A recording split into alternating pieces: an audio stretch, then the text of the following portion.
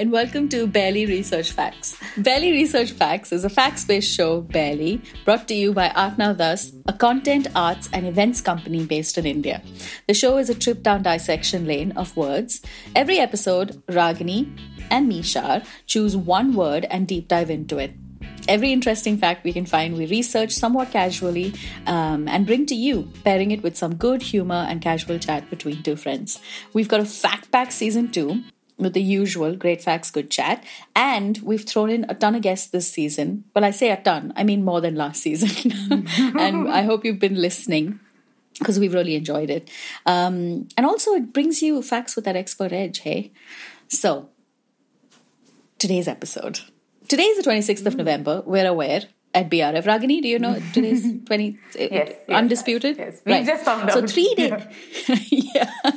We've done this quite a few times. This intro itself, I think, is the length of an episode if we left it unedited. We won't do that to you. Anyway, so 3 days ago, it was the 23rd of November. Great maths there. It was Fibonacci Day. Does that ring a bell, that word? Well, it's named after, the day is named after Fibonacci, the sequence. And it's a series of numbers where the sum of the previous two numbers gives us the number following, thereby creating a series. So, if I've not explained that clearly enough, let's get an example. So the Fibonacci sequence would be 0, 1, 1, 2, 3, 5, and then I can't do any more maths after that, but you get the meaning. You get what I mean. Yeah. Basically, start with 0 and 1, and then carry on adding the numbers through, and then it creates the sequence. So November 23rd is an important day for the Fibonacci sequence because when written in the month-date format, which is confusing for Indians and where I live right now in the UK, but not for Americans. And it's important for Fibonacci Day because it's 1, 1, 2, 3. There we go. I won't belabor the point. While you're busy commiserating with us that you didn't celebrate Fibonacci Day enough, welcome to the 10th episode of our second season here at BRF. I know, 10 episodes, Ragini. Okay, wow, that just took me by surprise. This episode, we've chosen the word number. Simple creatures. Again, we've said it once, we'll say it again. We're not complicated. So in this episode, somehow we're back on the topic of cults, favorite topic for most people around. Wait to find out how we've managed this. All I'll say is that the connection with cults, it has something to do with a right triangle, some misattributed discoveries. If you're guessing Tesla, you're guessing wrong.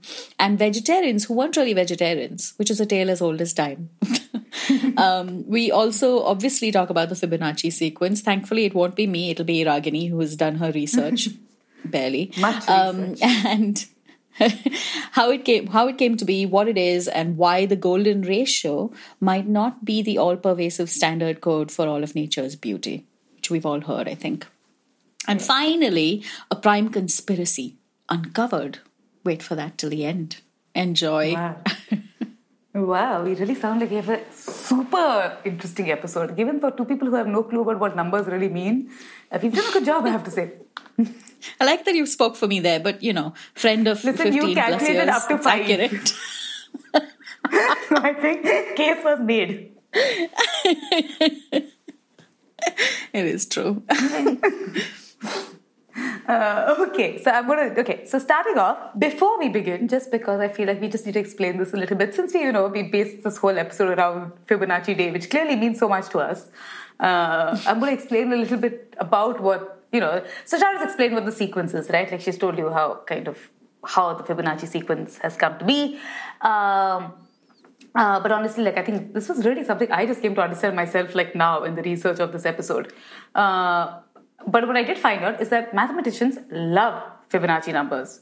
So I was watching a couple of these videos because a lot of it's a difficult concept. The Fibonacci concept itself is not super hard to understand, but some of the things around it can get a bit complicated, especially if you're not someone from that world, in my opinion. I don't know, somebody might be listening to this podcast and be like, what? It's so simple. But it took me a bit.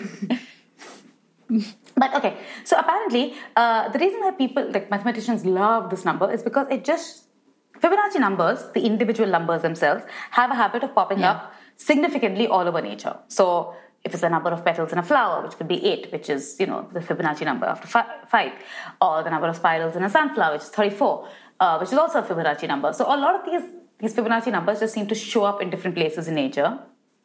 Okay, Right. so that's one cool thing. But also when you square individual Fibonacci numbers, so if you square root of 1 is 1, and then square 2, and square root of 2 is 2, and etc., etc., etc. The pattern will continue. The same Fibonacci pattern continues. Okay, but what also happens is that when you add these squared numbers in consecutive pairs, the resulting numbers. So, for example, if you have, the square would be 1.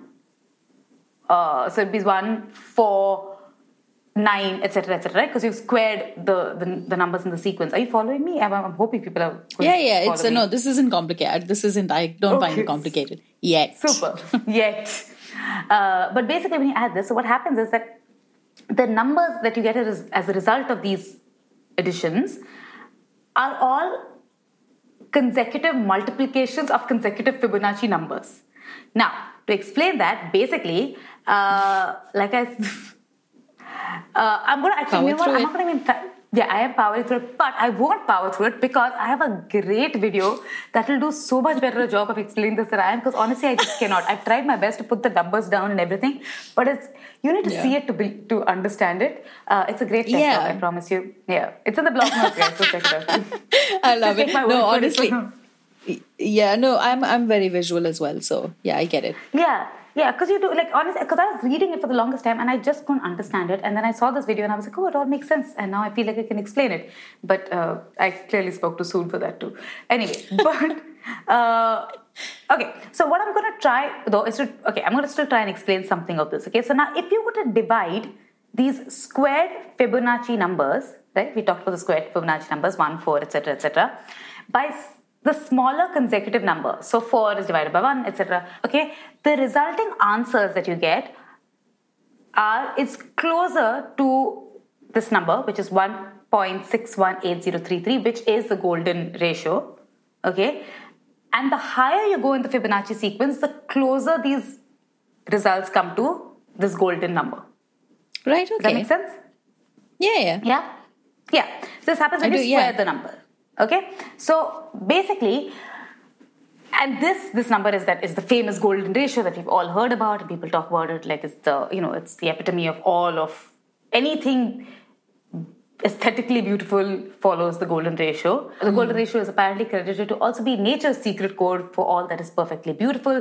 So right from facial aesthetics, you have actresses and actors that were gauged on the basis of their facial beauty, and just like if you have to calculate who is the most beautiful of them all, like the closest to your face comes to the golden ratio in terms of its proportions. But also, like, apart from that, the pyramids of Giza. Yeah, so I was reading this and I was like, super cool, right? Like, it does sound great. But I'm also just thinking, is it really true? Like, okay. You've just set it up and now you're smashing it with a hammer. Yeah. But is it? Honestly, like, isn't it a bit too good to be true? It just feels like it's too perfect. And I mean, me, the thing I'm a born skeptic. I think human beings just look for patterns everywhere. So I just assume that makes sense. Yeah, I think everyone. I believe you. And if you have this lovely little theory wrapped in a bow presented to you, why wouldn't you just take it? But exactly. You will not take it because I'm around to make sure that you don't take it. Yeah. So you got the gullible and the skeptic. Go on, skeptic. The first thing to debunk is that the sequence was not originally Fibonacci. In fact, his name was also not Fibonacci in the first place. Okay, so the Italian mathematician, who we now call Leonardo Fibonacci, was born around 1170, and he was originally called Leonardo of Pisa. And in the 19th century, historians came up with the nickname Fibonacci, which basically meant son of Bonacci, of the Bonacci clan, to distinguish him from another very famous Leonardo, who's Leonardo da Vinci. Oh, right, okay, Yeah, okay. Now, also, Leonardo of Pisa did not actually discover the sequence. It was originally discovered in ancient Sanskrit texts that used the Hindu-Arabic numeral system, which is the system that we use now when you write 1, 2, 3, 4, 5, 6. Okay? Because at the time, in Europe, the Greeks were using alphabets or like just shapes.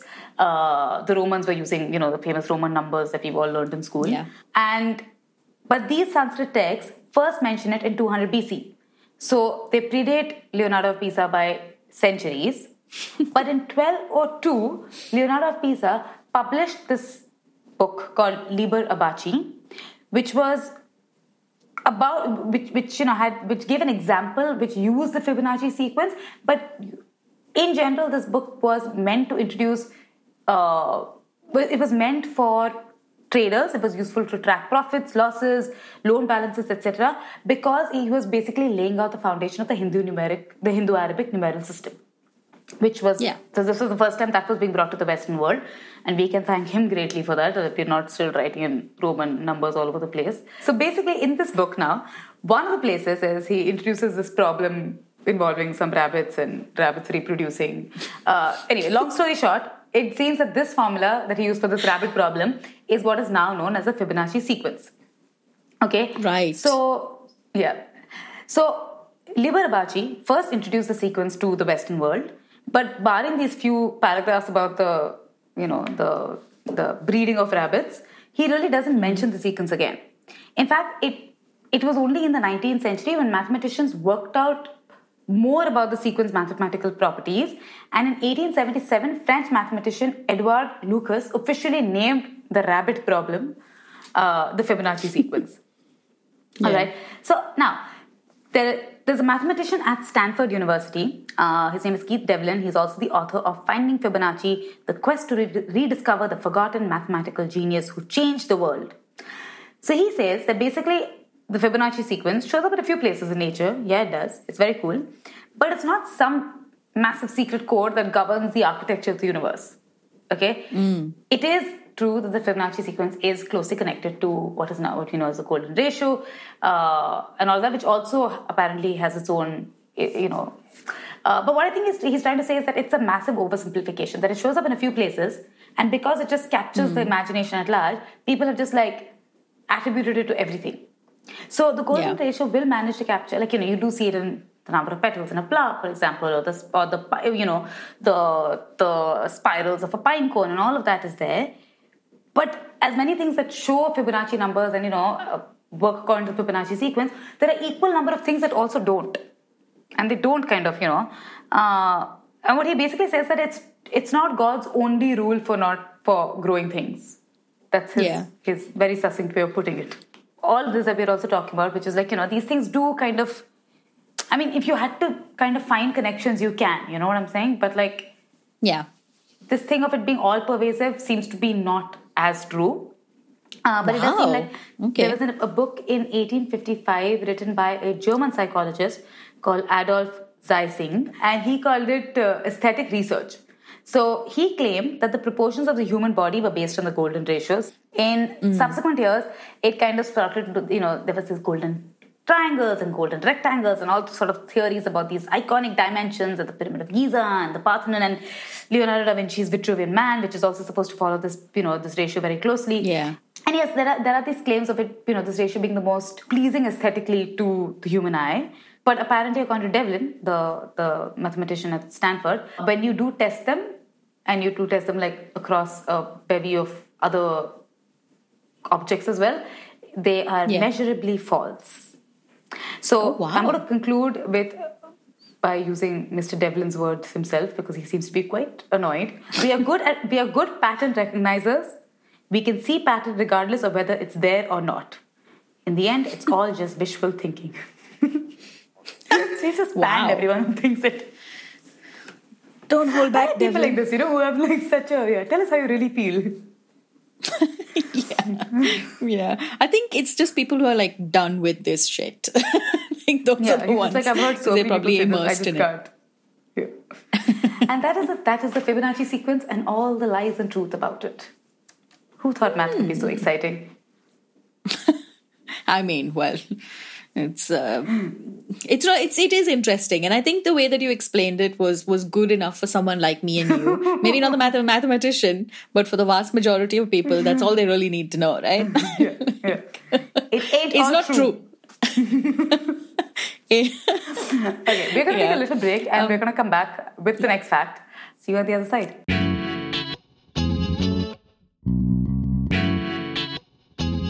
Well, we hope you're enjoying listening to the episode, but we do have a small favor to ask of you.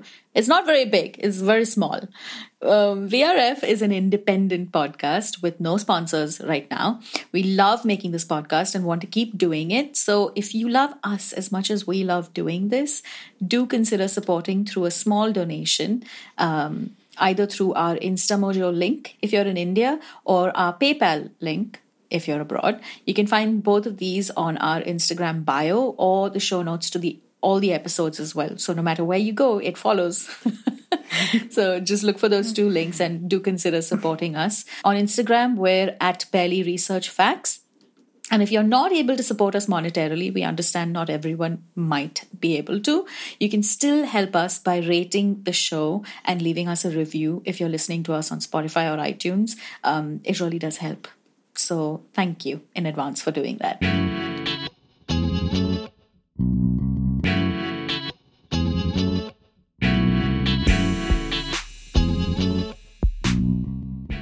And we're back. So we took a little break, and now it's my turn to talk about cults. Let's go. So we've been talking about numbers. Ragini's gone into the Fibonacci sequence, as you just heard. I wanted to talk about Pythagoras. Do you remember him, Ragini? Do you remember him tormenting us in school? And I remember him from my episode on prank and his prank cup. Yes, his prank cup. Yeah. Well, go listen to that episode because that's actually quite cool. It does humanize him a little bit because I'm going to trash his personality right now. Wow. So and Pythagoras. I think prank cup was also your fact only. So you're really like... It might have been. I'm a bit obsessed with him. Mostly because, who isn't with cult leaders? And someone who thinks about even has the time to think about a prank cup. Like there's plague, all sorts of like diseases and all sorts of things to worry about. Needless to say, all the things you're doing to trick your followers into believing what you're saying. And he invents a prank cup because why not? Yeah. So Pythagoras, if for anybody who doesn't happen to know who he was a Greek person who thrived in the 6th century BC. Not much is known about his life because paper perishes and word of mouth lives forever, apparently. But he might actually be a composite figure to whom the discoveries of many different people are attributed, and you'll find out why a little later. So it's not even known whether the Pythagorean theorem, which tormented all of us, well, not tormented so much, just is a part of our history in school, was actually discovered by him, whether it was or wasn't. So essentially what he did is he created a cult. He was worshipped as a demigod by his followers. They literally called him the divine Pythagoras. Wow. And they would, And it wasn't just like, I started it yesterday and it finished tomorrow kind of cult. It lasted for up to 200 years, approximately 200 years. Which cult starts yesterday and finishes tomorrow? That's what I'm curious about. The ones you don't hear about, Ragini, that's the ones. All right? All your insidious cult knowledge. Yeah, I mean, so they would tell others that Pythagoras was the son of one of the gods, one of the many. There's so many. Usually Apollo or Hermes. The cult was part philosophy and part religion. And you're wondering now, when are we going to get to the numbers? Well, hold on, hang on. We're going to get to the numbers.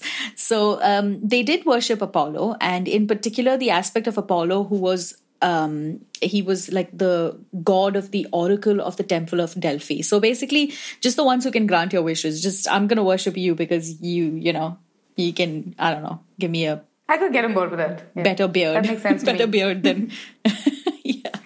Simple man. Yeah, so there were songs of praise written to Pythagoras, and his followers believed he had supernatural powers, probably because he was telling everyone he had supernatural powers. He apparently could do things like speak to animals, and animals could speak to him. He had the ability to tame eagles and bears by petting them.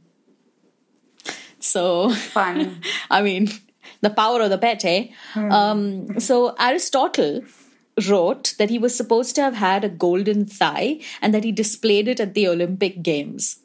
He also once he wasn't shy about his golden thigh. He also once showed... Have I heard that right for a second? I mean, with the Victorian ladies, it was their ankles. With Pythagoras, it was his thigh. Here's my thigh. Have it. So he also once showed his golden thigh to a priest who gave him a magical arrow that allowed him to travel long distances. Is it just me or does that sound vaguely sexual? I don't know. Also, it just does not connect to me. I'm just I'll show you my thigh. Okay, here, take an arrow. Go far away. It's golden, Ragini. That's what it was. It's just stop showing me a thigh. Go away. Get away. Here's an arrow. Here's an arrow. Leave. So, this cult had a significantly ridiculous amount of rules that the followers had to adhere to. For starters, all new members had to keep a vow of silence for 5 years. And this obviously, it sounds fishy.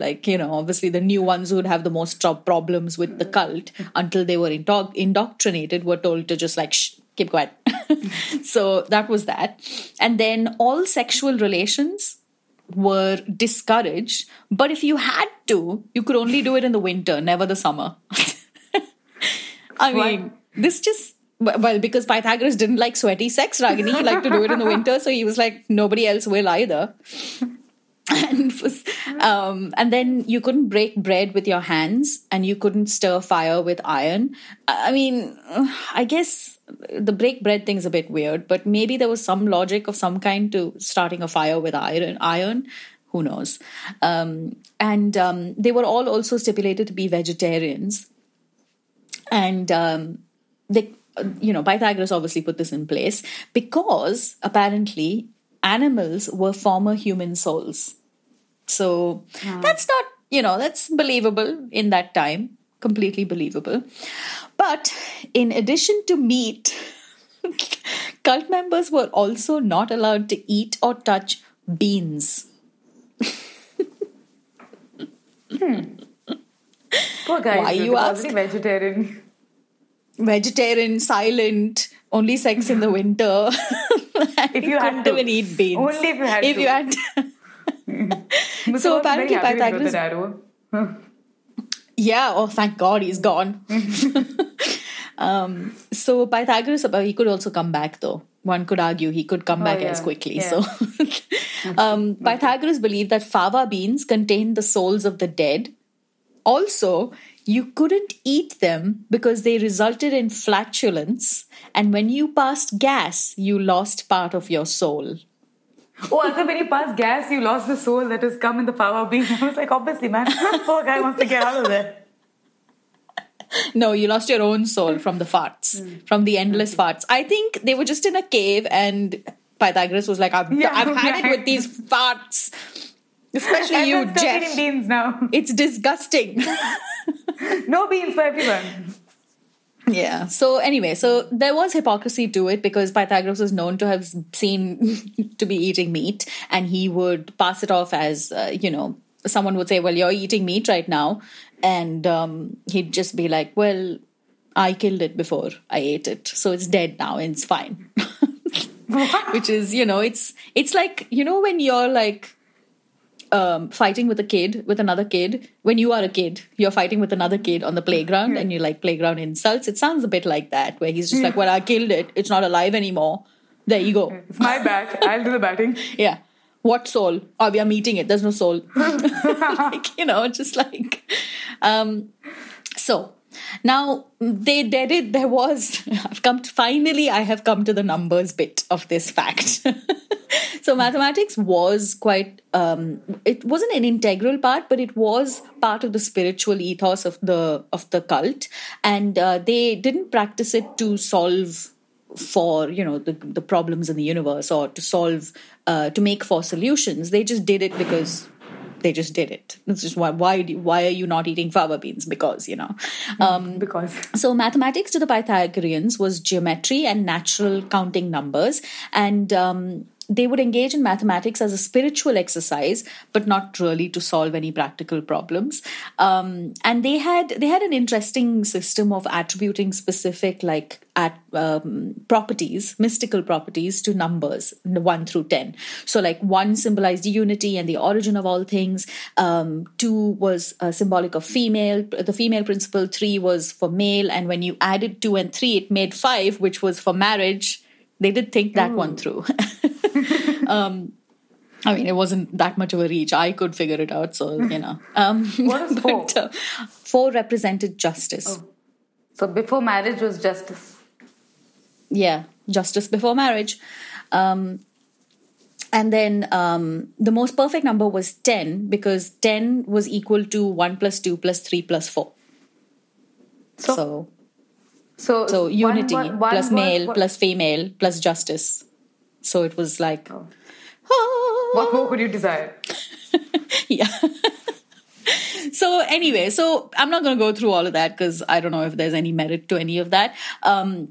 But they were also fascinated by the presence of numbers in the natural world. So perhaps their most spectacular discovery was that musical harmony is related to simple whole number ratios. So let me try and explain. So a string, like on any kind of musical instrument, produces a note with a particular pitch. So a string half as long as that particular string on an instrument produces an extremely harmonious note to the first, now called an octave. A string 2/3 as long produces the next harmonious note, now called the fifth. And 1/3 as long produces the fourth, which is also very harmonious. So essentially, they just noticed that aesthetically pleasing music, or music that was at least pleasing to the ears, came from these very real whole number ratios. So they discovered these facts empirically by experimenting with strings of different lengths. So there was like some kind of like process that went into it, apart from not eating fava beans. So today, these harmonies are traced to the physics of vibrating strings, which move in patterns of waves. The number of waves that can fit into a given length of string is a whole number, and these whole numbers determine the simple numerical ratios. So there was science behind it. They did notice something that was valuable, and like the article that I took my research off of states, it was quite spectacular. And when they don't form a whole number ratio, what happens, do you ask? It sounds discordant. It sounds unpleasant. Wow. It is, isn't it? Because, I mean, at least, they were crazy, but they, like a broken clock is right twice in a day, right? So they had to have something. So all of this later led the German astronomer Johann Kepler, who, if you've heard of Kepler, we had a bit of a geekgasm over him in one of our previous episodes, Revolution. Or was it Sun? Who had James Webb had the solar shield, right? Yeah, it was after the Kepler telescope. So it was like a better version. Revolution. The Kepler telescope was an episode on Revolution. Yeah. So, go give that if you want. Give that a listen if you want to hear one of us, maybe me, maybe Ragini, geek out. So, Johann Kepler, it alerted him to the concept of the music of the spheres. It's a kind of heavenly harmony in which the planets effectively produced tunes as they moved across the heavens. So, that's beautiful also. Yeah. So it was influential in establishing many different, that there is some kind of order in the cosmos. And that eventually led Isaac Newton to discover the law of gravity. So in the end, it's a happy story because other people made good of it. Yeah, even though Pythagoras was crazy, he was a crazy man. He was free of flatulence, not free of hypocrisy. But did contribute to some important discoveries. Yes. We don't know of Yeah, he might have been stuffing his face with fava beans on the side, just like using his arrow, going far away to fart and come back. Who knows? Flashing his golden hair on the place. Yeah.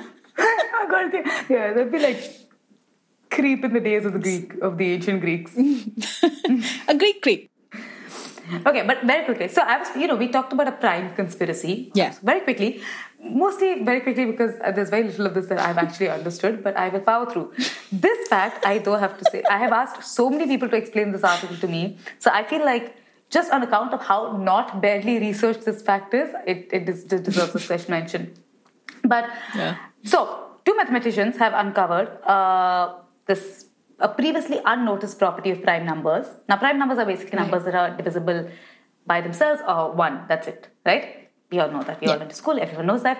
But it does seem that prime numbers have decided preferences about the final digits of the numbers of primes that will follow them. So, I will explain. Basically, according to their study, in the first billion prime numbers, a prime ending in 9 is almost 65% more likely to be followed by a prime ending in 1 than another prime ending in 9. Okay, so the two mathematicians, Kannan Soundararajan and Robert Lemke Oliver of Stanford University. Stanford University seems to be really killing it in this episode. Also, I just have to point out that you stumbled with the Indian name, but didn't. I flew through even I noticed that. Soundararajan. Sorry, Ragini. I had say it right. Before someone else pointed it out. Well, I got very defensive over that for a second. I was like, come on, you say it then. Right, Soundarajan. So they basically... No, that is not how you say it. First of all, I just... Soundararajan. I got it correct. Right, okay. Apologies, Ragini. Continue. Yes. So they presented evidence to show that prime numbers repel other would-be primes that end in the same digit. And they have varied predilections for being followed by primes ending in other possible final digits. So primes have a very specific liking for some primes that end in certain numbers, and they absolutely dislike other primes that end in other numbers. And especially if a prime ends in the same number as that prime ends in, they will just not hang out with They're like, no thanks. Yeah, you can't sit with me. So this is the prime conspiracy. Now, it does seem to be, that you would imagine that, okay, prime numbers are barring, say, 2 and 5, but that only occurs once in the entire prime sequence. Otherwise, most prime numbers end in 1, 3, 7, or 9. So, if a number is ending in 9, it's likely that the next prime will be a 1 or a 3 or a 7, and it's unlikely that it's going to go all the way up to a 9 again. Fair, right? Yeah. But that's only when you do it in a 10-base system. Now, what's a 10-base system is the number system that we use, which is 1, 2, 3, 0, 1, 2, 3, 4, 5, 6, 7, 8, 9. And then, we repeat a digit. So then you go to 10, 11, 12, right? So that's the 10 base. Yeah. Now, but if you do it in any other base, so for example, if you do it in a 3 base, which is just 0, 1, 2, and 0. So 10 base is this, then you have binary. We all know what computers use binary codes. Yeah. So you have 0 and 1, and then ternary, which is the 3 base, is 0, 1, 2. Okay, and so when they've tested it in a 3 base, and there is a whole complicated calculation that you need to do in order to convert a prime number into a 3 base. I'm not getting into it because mostly it really flew. A lot of this flew over my head. But my friend Anant, who has specifically asked me to shout out at him at this episode, he was like, dude, I deserve citation, which he does. Because how much you harassed him. Yeah, I was like, I don't get this. So he sent me he sent me links and all to, I still didn't get most of it, but at least I understood what a 3 base is. But basically, even when they tested it out in a 3 base and other bases, this quality does seem to repeat itself, where prime numbers will decidedly not follow a prime that ends in the same number as itself. So it just seems to be how it is.